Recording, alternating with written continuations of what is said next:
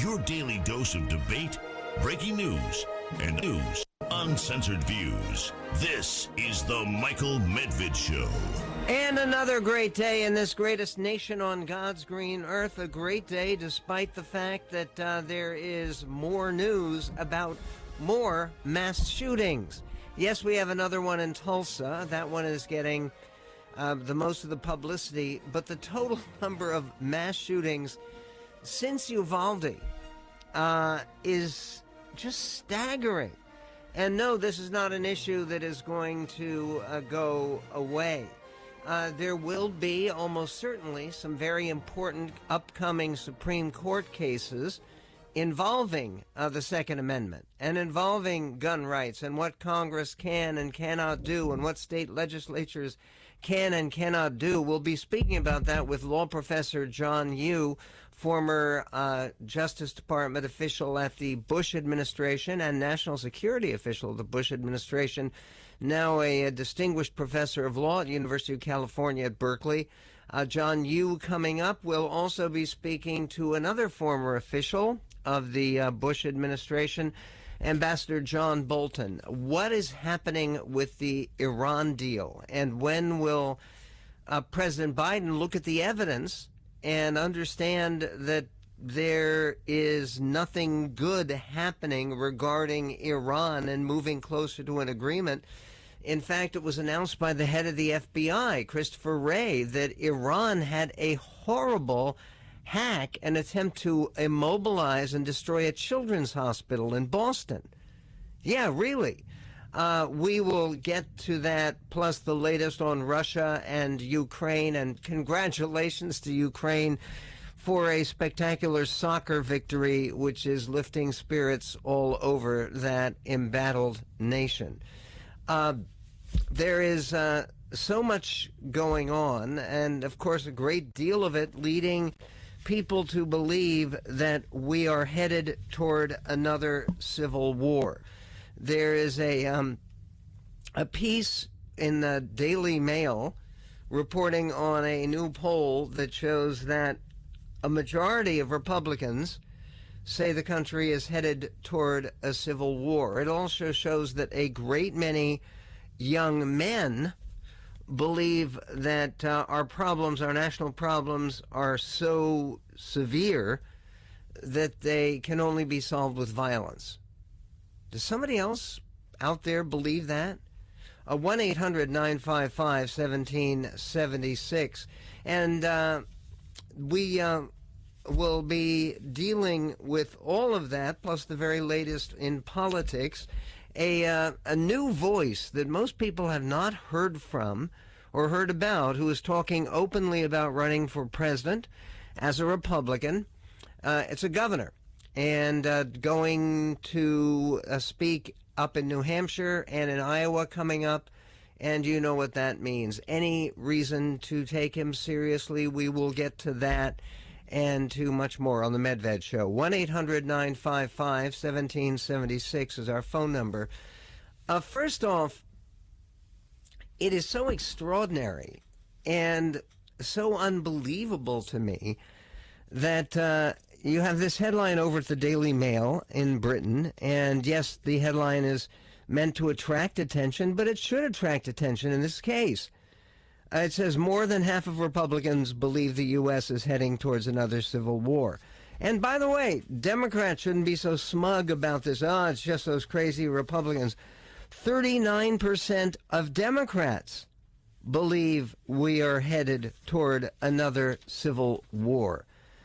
53% majority of Republicans said the nation seems headed in that direction. The new poll shows overall 44% of Americans believe the nation is headed toward another civil war, with a majority of Republicans believing it will happen.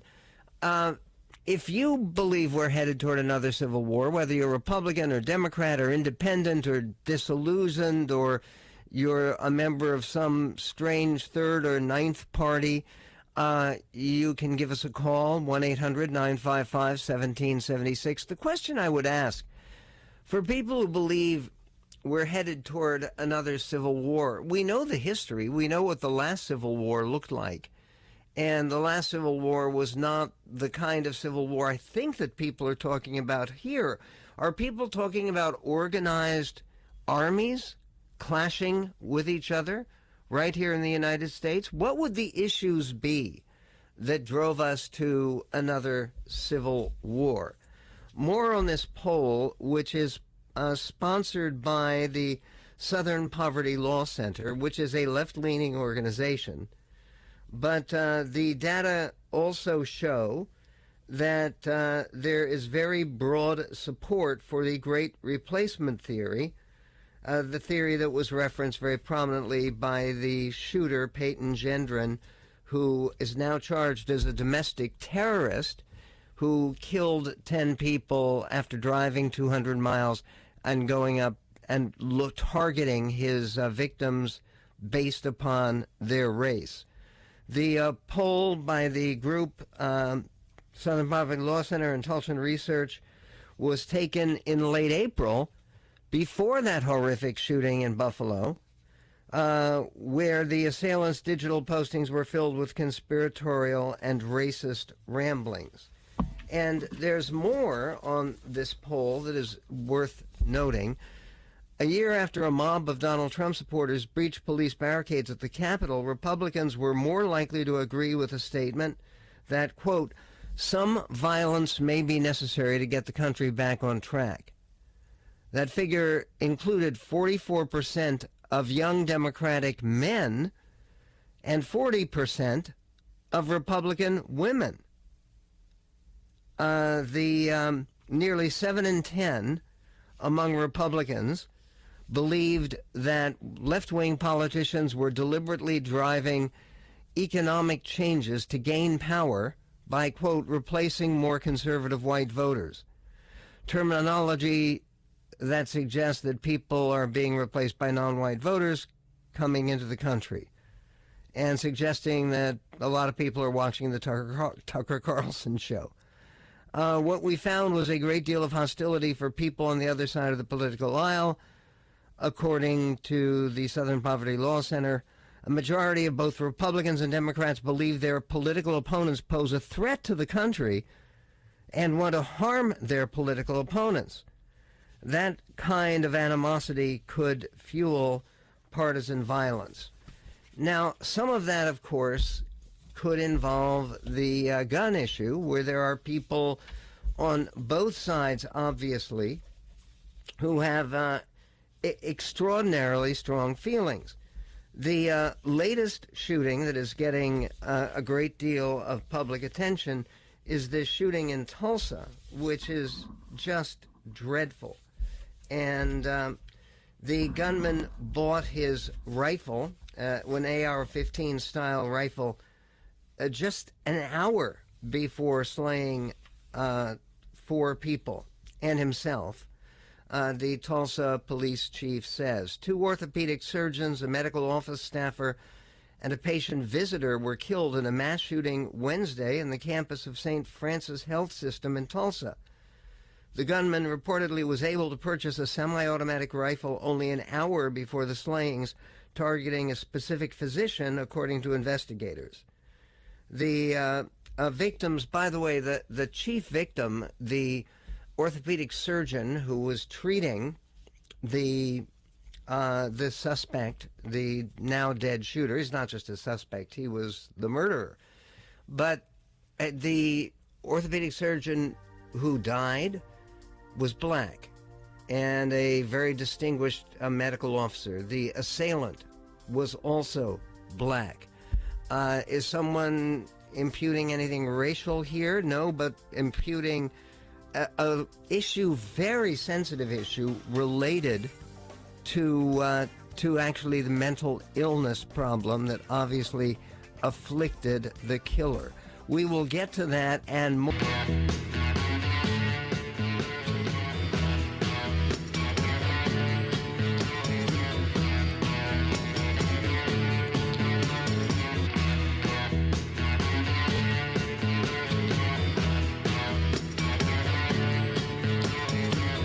Americans looking for satisfaction, some idea that this plague of violence that we have in our country, the increase in crime, and it's every sort of crime, but also a dramatic increase in the number of mass shootings.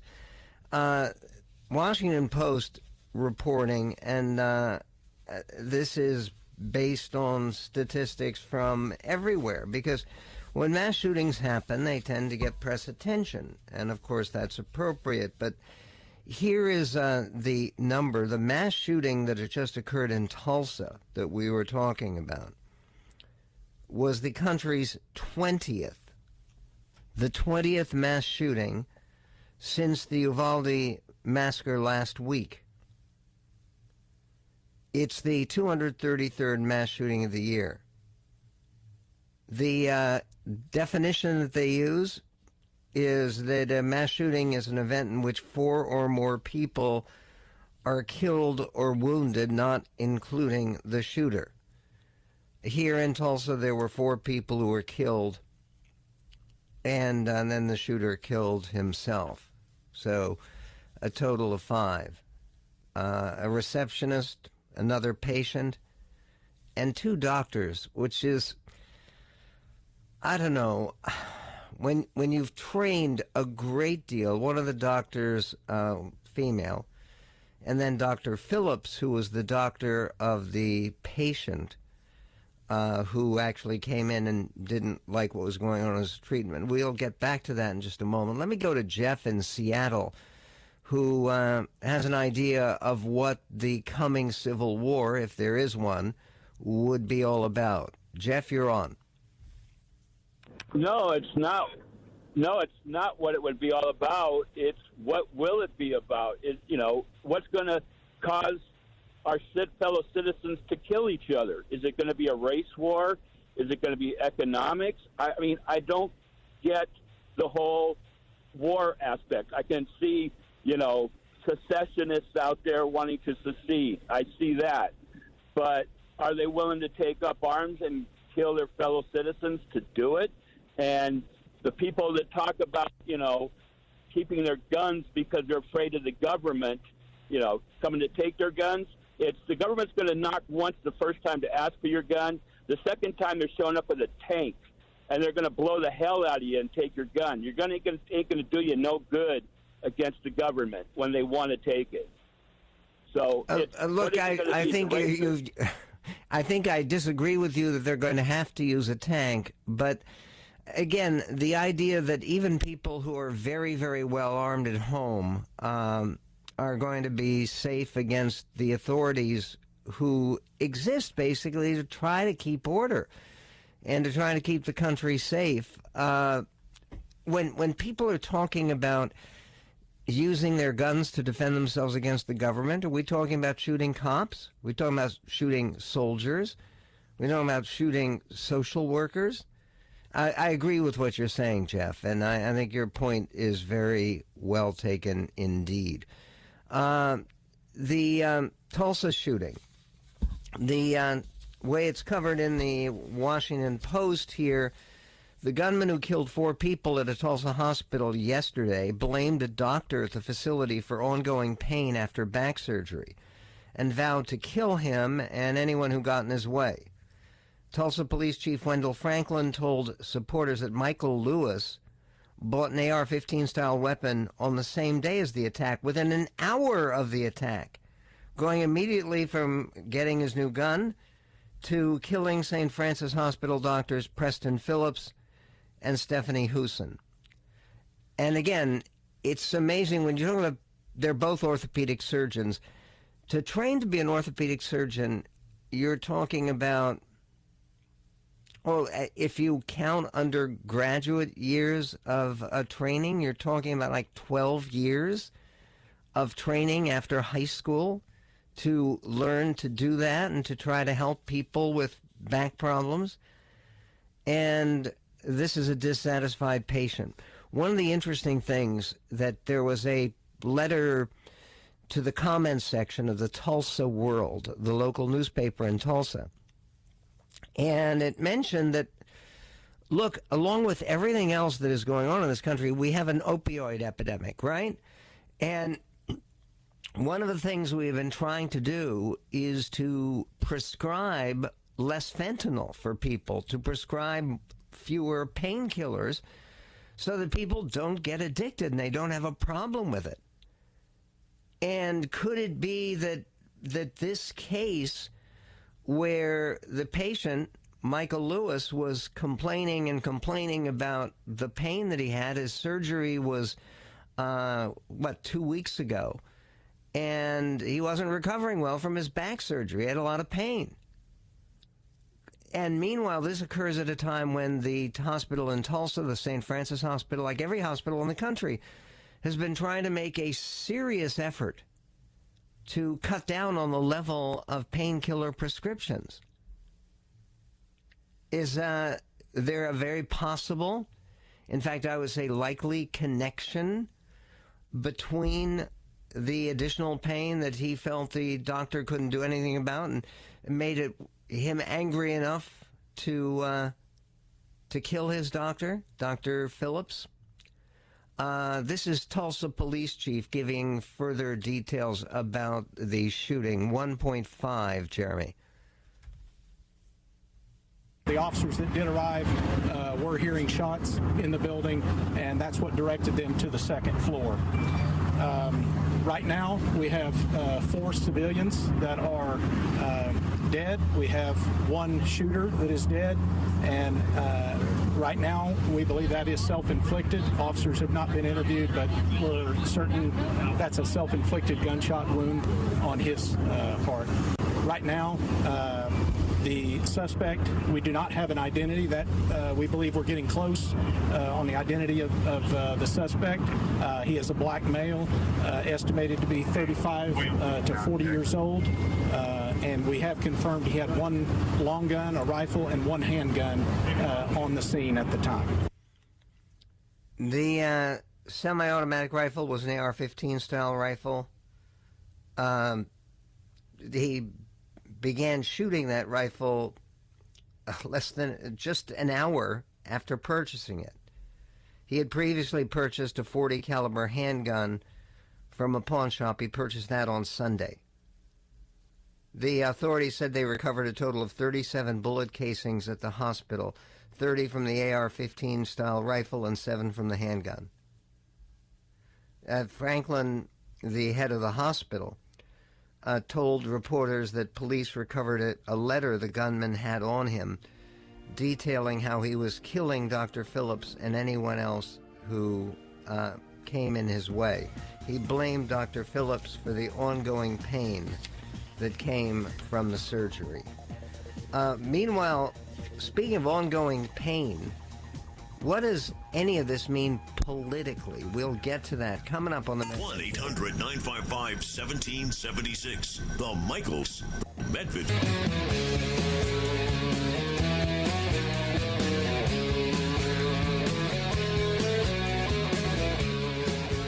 On the Michael Medved show, the shooter identified as Michael Lewis. We're talking about Tulsa. This is yesterday, Wednesday, and it's a horrible thing. He came in and gunned down William Love, who was a patient there, and he basically was trying to block his way when he saw him coming in. He had purchased his .40 caliber Smith & Wesson pistol on May 29th from an area pawn shop, and he had gotten his AR-15. It is unimaginable to me. I mean, the entire story, his wife has confirmed, and again, this is a married man. His wife has confirmed that he had been suffering from terrible pain since his surgery, which was May 19th. And he had just gone in to see the doctor, Dr. Phillips, who is now dead, killed by this crazed patient. He had gone in to see him Tuesday, the day before. What horrible thing. Today, there is a political consequence, and of course, it is connected to Uvalde mostly, but also to Buffalo. The shooter in Buffalo, and I understand why they do this, but he obviously must have a public defender of some kind right now. We're talking about Peyton Goodrin, the killer in Buffalo who killed 10 people, most of them black people, because he's looking to victimize black people, to kill black people. He is the one who put out that 180-page manifesto, so-called. In any event, he just pleaded not guilty to the charges against him. And given the fact that he had put out this manifesto beforehand, and the manifesto beforehand, and had actually taken film because he wanted to live stream his act of hideous killing. With all of that, why does somebody even bother to plead not guilty? Because the guilt is so incredibly, crashingly, undeniably obvious. And the answer is it's a plea bargain. So that maybe, I mean, and to give anything less than life imprisonment with no possibility of parole to a killer like this, and they haven't even begun, I believe. They've already charged him with a terrorist incident, but they're also clearly, if they're going to have hate crime laws, and we do, isn't this an obvious hate crime on top of everything else? The mayor of Tulsa stood up and asked for people to support victims and their families concerning this hospital shooting. This is clip 1.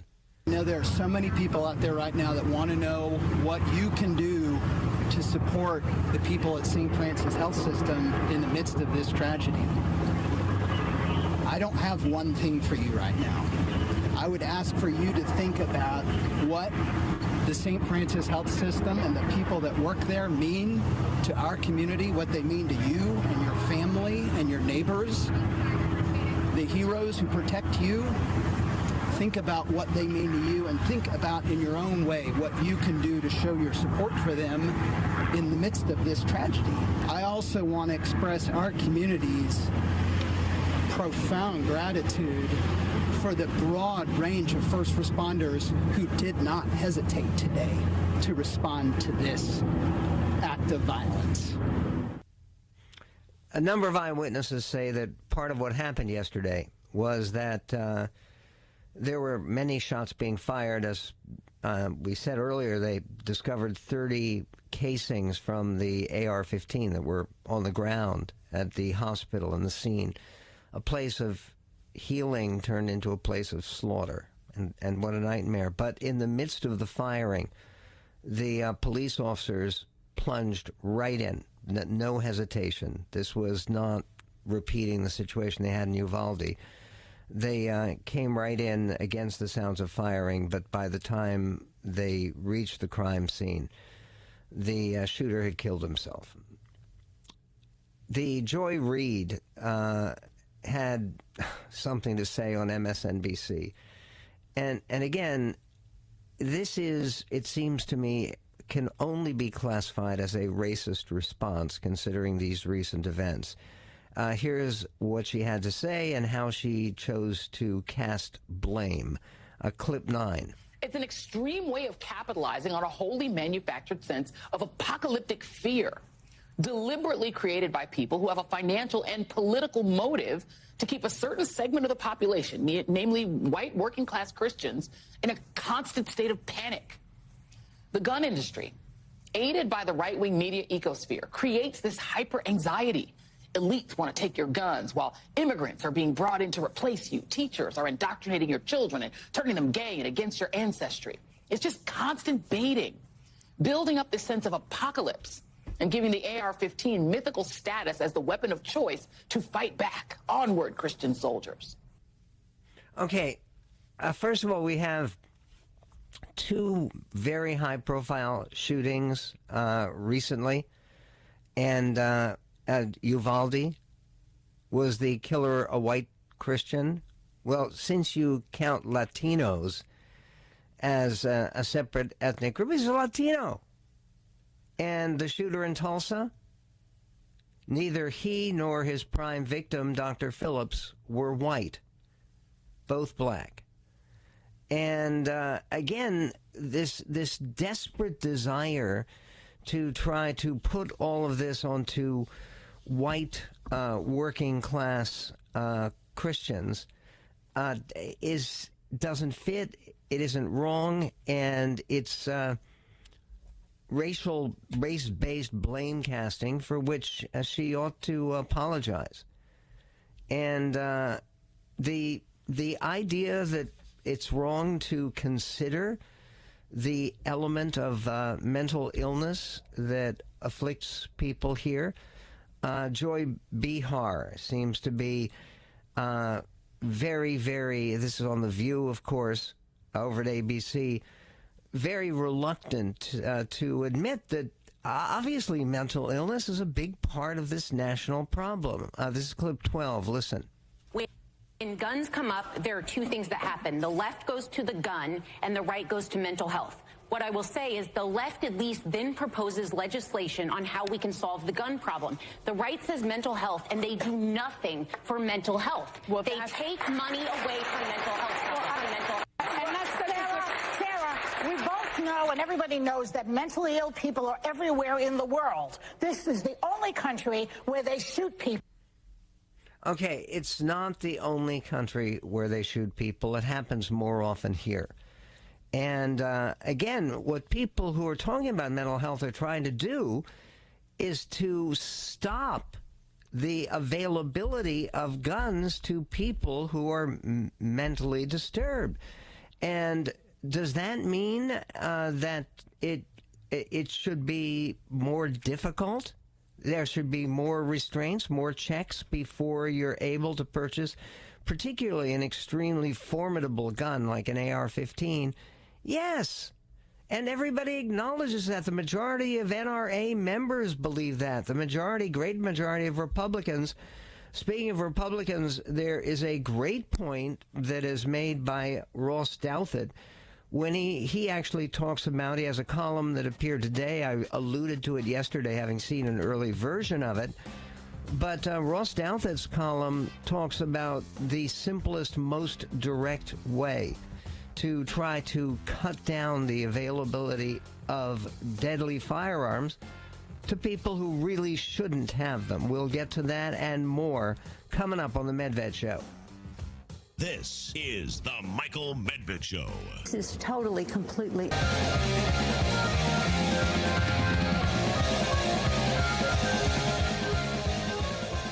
On the Michael Medved Show, the House Judiciary Committee is poised to act today to advance legislation billed as the emergency response to mass shootings.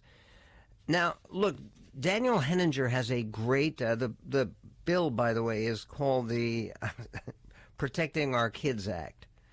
And which I guess it's Protecting Our Kids Act, that's POCA, because they love to do these things as acronyms in congressional parlance.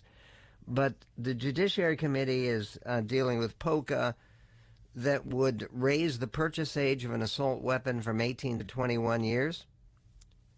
It would also crack down on large-capacity magazines, making it more difficult to purchase them, and on ghost guns, which are guns that basically you can make yourself. It's do-it-yourself guns that are not traceable and really where you have very little chance of being able to regulate the way they get distributed and who gets hold of them. Now, none of these things are, it seems to me, a threat to the Second Amendment or a threat to people's ability to defend themselves or protect themselves, but they are a threat to, in this sense, and this is the point of Daniel Henninger's column today in the Wall Street Journal, which is that we are so primed to react to everything with new sets of rules and new sets of regulations, and with no certainty or no confidence even that they are actually going to make a difference. Now, given the fact that there has been such a overrepresentation of young men between the ages of 15 and 25, that giving special attention to that group seems to me to be reasonable. But there's also this, and this is the only comment I've heard about this from a major politician. The governor of West Virginia, who is a former Democrat, he switched over to the Republican Party, big support of President Trump. Jim Justice is his name, Big Jim as he is known. He's very large individual.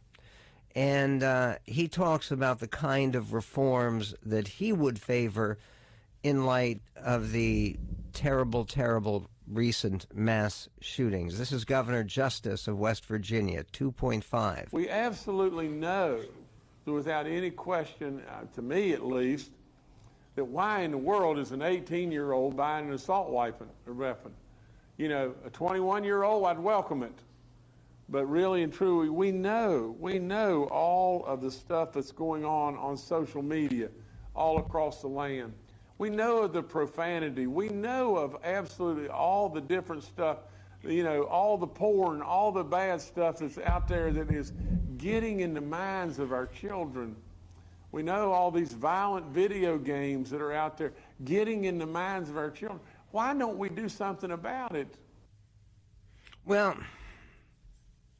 okay, this, of course, is something that I've written about.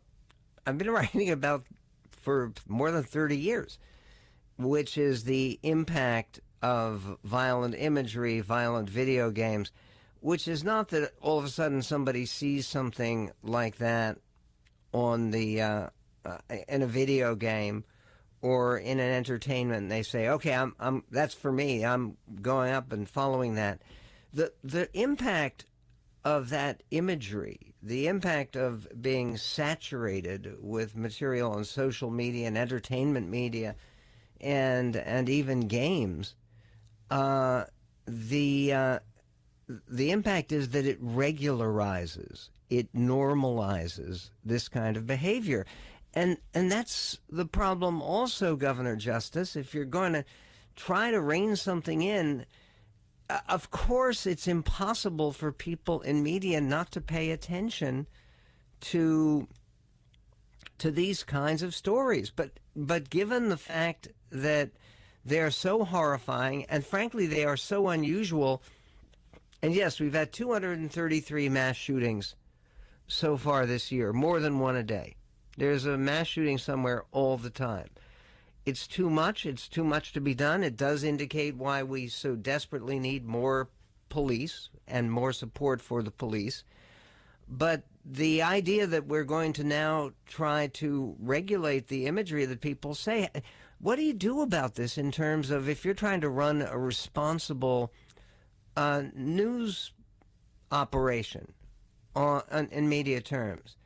Do you say we're not going to report on mass shootings because it may stimulate more mass shootings? You can't do it. And frankly, do we really want the government regulating the imagery that we see?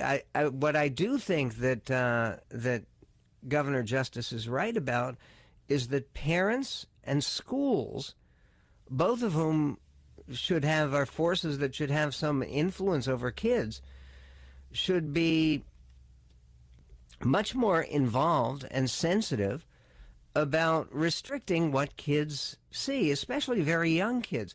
And this is something that the American College of Pediatrics, all the pediatricians, the child doctors around the country have been talking about for 20 years, is basically, it's not just a question of the low quality or the violent or the pornographic quality of what kids watch. It's the quantity of it.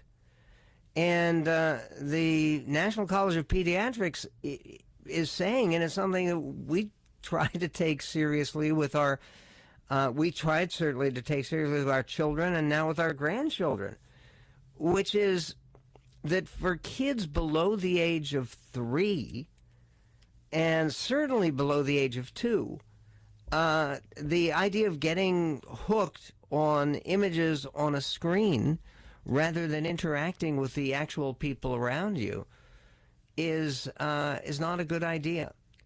And trying to restrict that and moderate that is an important way to not solve the problem, to move us in a more appropriate direction. This came in from Jason in Salt Lake City. He says, here is an idea. Since the left is upset Republicans never bend on gun control and the right is upset that Democrats will not bend on abortion, how about a super deal? If they agree to ban abortion past, say, 18 weeks, except for rape, incest, life of mother, we agree to taking the age of the rifle ownership.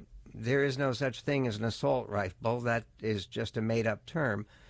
That's what he says in parentheses. He says that we agree to take that age from 18 or whatever it is, sometimes no age restrictions at all, but we take that age up to 21.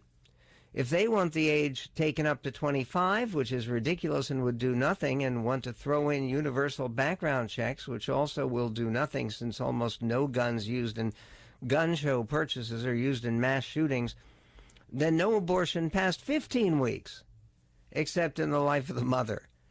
This way, we both sacrifice something.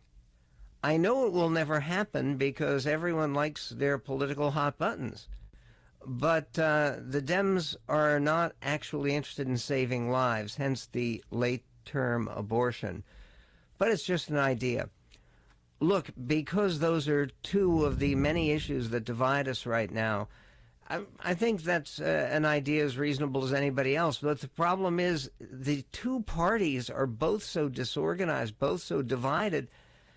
Can you imagine trying to get Republicans to agree to a deal like this? It would be difficult to get all Republicans to agree on something regarding abortion. Should it be abortions permitted after viability, after 22 weeks, or should it be after 11 weeks, or what standard should it be? But to try to get Republicans to agree on something like this, to try to get Democrats and people from the squad who want no limits on abortion.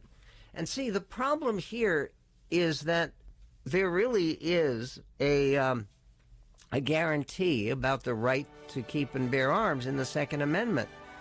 And the left believes that there's a guarantee in the Constitution somewhere hovering around the Constitution that you should be able to have abortion anytime you want on demand. And given the fact that you're talking not only about procedures and rules and regulations, but you're talking about what people think of as fundamental rights, I think the chances of your solution, clever as it is, Jason, may not work for this greatest nation on God's green earth.